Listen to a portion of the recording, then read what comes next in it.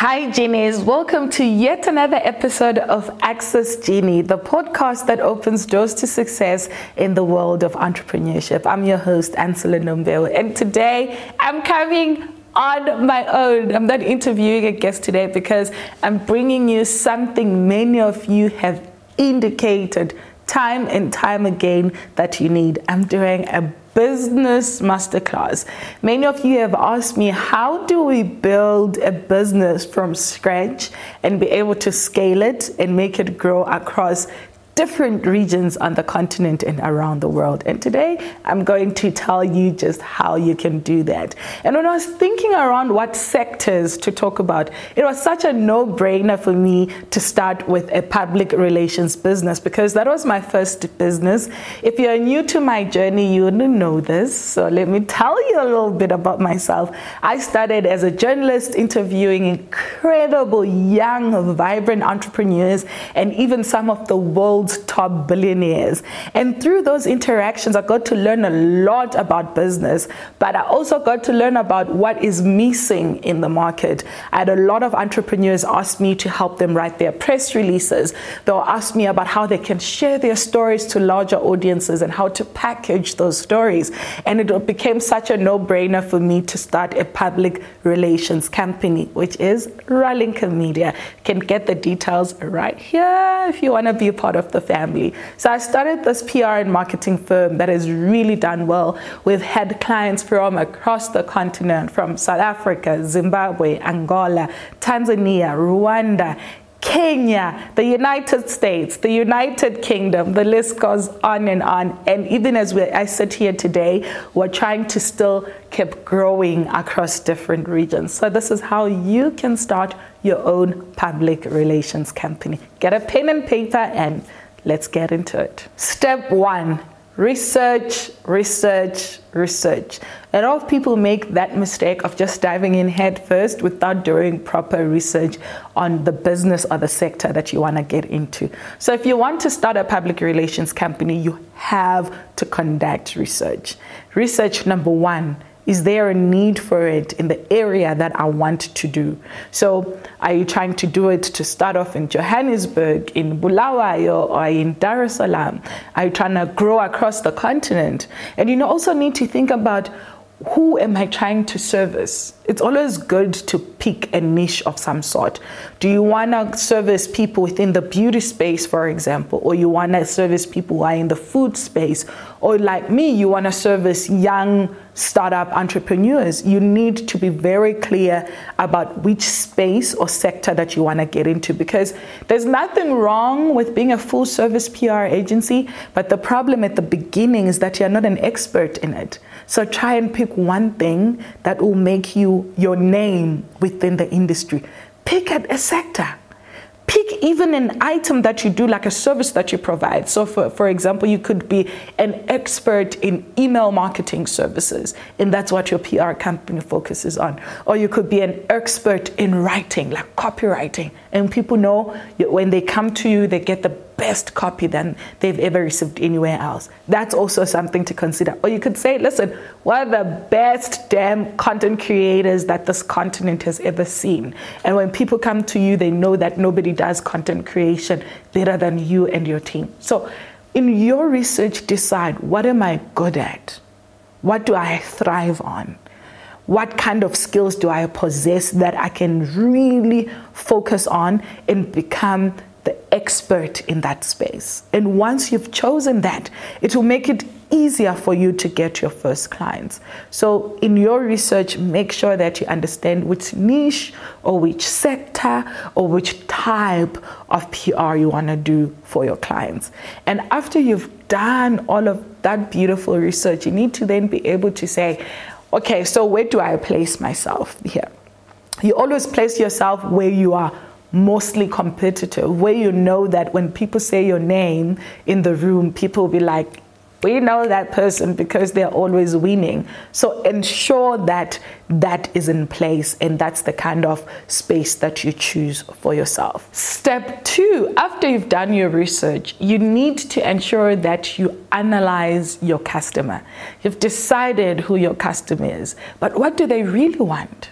How do they want to be spoken to? What are the pain points that they're already facing with the companies that they're already working with, if they're already working with them? So it's important to analyze every potential customer that you have and make sure that you know what their pain point is. If you deal with that pain point, you're in the money. I don't want to lie. You're in the money. Pain points. Address those with your business and the services that you offer, and it will be faster for you to grow and gain traction. So say now you've done your research, you've analyzed your customer, you know exactly what your customer needs. The third thing that you need to do is to ensure that you put the right processes in place. A lot of small businesses fail because of lack of processes. Create every process that you can ever think of, from how you onboard employees, how you onboard clients, what you say to your clients, your contracts and what they say, what your business philosophy is, and what are your negotiables and non-negotiables. If somebody complains about something in your business, how do you address them? You have to have all of this in place. Create your customer journey maps, how people get onboarded onto the team. Every single aspect should have its own journey map, and you need to understand how you deal with every different types of scenario you might face in your business. Because if your processes are not right, I say it again, your business will fail. You want to be able, as the founder of the business, to work on the business and not in the business. And processes are the ones that help you work on the business, because you can leave it with anybody. They'll know exactly what to do at any given point. You could be in the hospital, you could decide to go on holiday in Bali, and your business will still thrive without you, because you have the right processes in place. And when you're thinking of processes for a public relations company, you might want to think on things like, if a client approaches us for a service, what is our immediate response? Do we share a booklet about the company? Do we share our pricing structures? What is the pricing structure, and how do we decide on how we price? That's something that needs to be imprinted within your processes. You need to think about when, for example, you go on a content shoot with your clients, what happens with the content? Do we drop them on a particular drive that everyone can access? Because, accidents happen. You need to be able to look at all of the risk factors that your business has and put processes in place that eliminate those risks. So think about your entire business journey and your entire process journey, and then ensure that every risk that might occur is mitigated within the process strategies that you put within your business. And then number 4, you need to start building your networks. Networks are very important in the PR space because you're knocking on people's doors almost every single day. I know my team at Ralinka Media, Amy and Laura, would attest to this. We do a lot of knocking on behalf of our clients, from knocking on the door of a journalist asking and pitching a story that would feature our client, for example, or we're knocking on influencer doors because we want them to collaborate with our clients, or we're knocking on advertisers' doors because we're trying to book billboards for our clients. There's so much knocking that happens, and it becomes so difficult if you don't have the right kind of network and the right kind of relationships under your belt. So you have to build relationships, network, and nurture those relationships. I'll do a separate video soon around how you can build relationships and nurture relationships. So ensure that you've got those relationships with your people that you deal with on a day-to-day basis. For us at Ralinka Media, it will be relationships with people in the press. So we make sure that we follow them on social media, we interact with their content. If they write an incredible piece of work, we say kudos, that was such a great read, we love it, without wanting anything in return. The reason why I always push my team to also build the relationships themselves with the people in the media is because, think about this, have you ever had that one relative or friend who only calls when they want something? When you see their number, you You even want to respond immediately. I don't have the 20 rand when they just say hi, like I'm broke.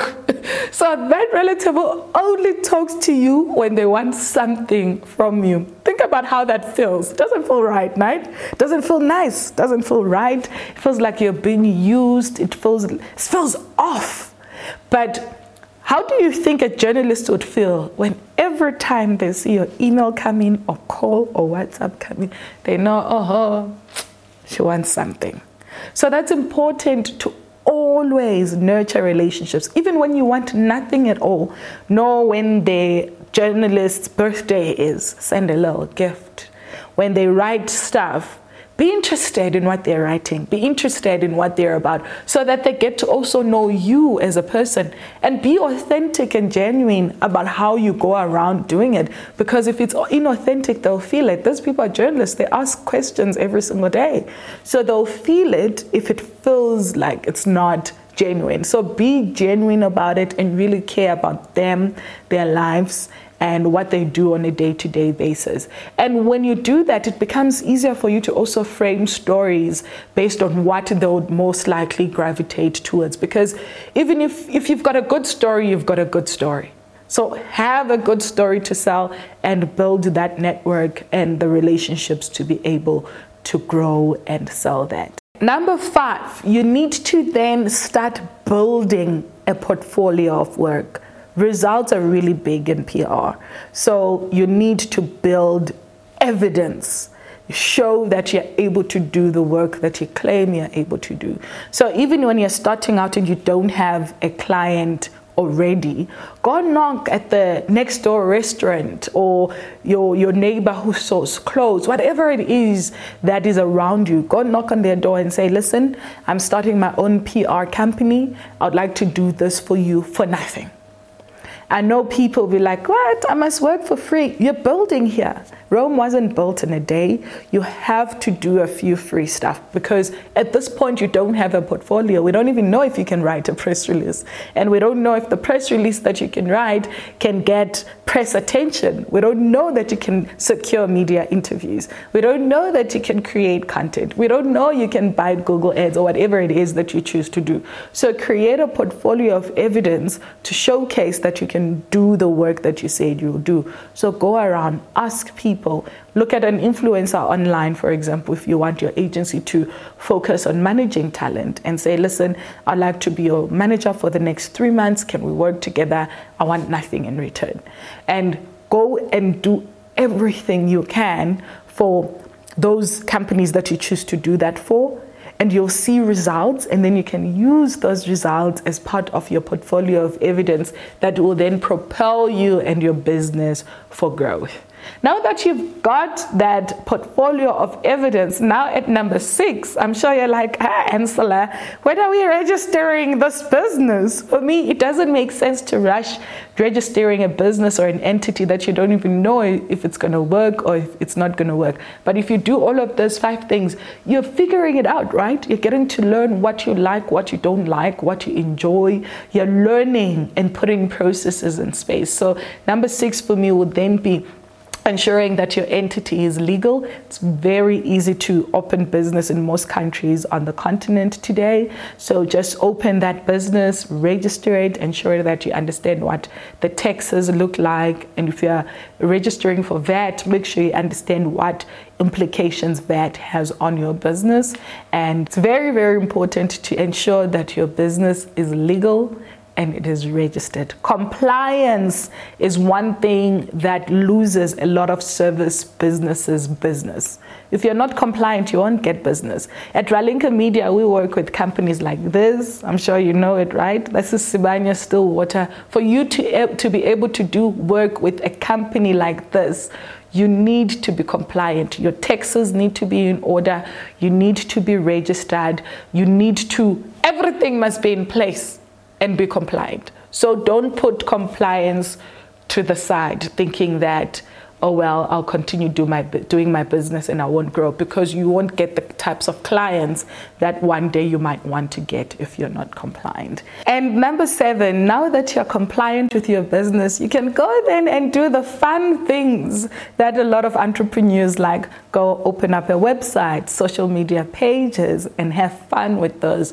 Write exceptional bios, showcase the work that you do. What's nice about doing this step towards the end is that now you've got a portfolio of evidence that you can now put on your website that showcases the kind of work that you and your team does. Oh, and some people today say you don't need a physical business card. Let me tell you, those help a lot. I was at an event recently and I had a queue of people waiting for me to scan my business card on my phone, and I saw other people leave that I ended up not connecting with because now we're just waiting to scan on the phone. Yet if I had business cards on that day, I could have been able to just give them around a little bit faster. So create those physical business cards, create that fun, vibrant website that talks to what you and your team do. Create those fun social media pages and create content around that. So if you're telling people that you can get them press, you better have press for yourself. Because how are you going to get me press interview if you don't even have a single one for yourself?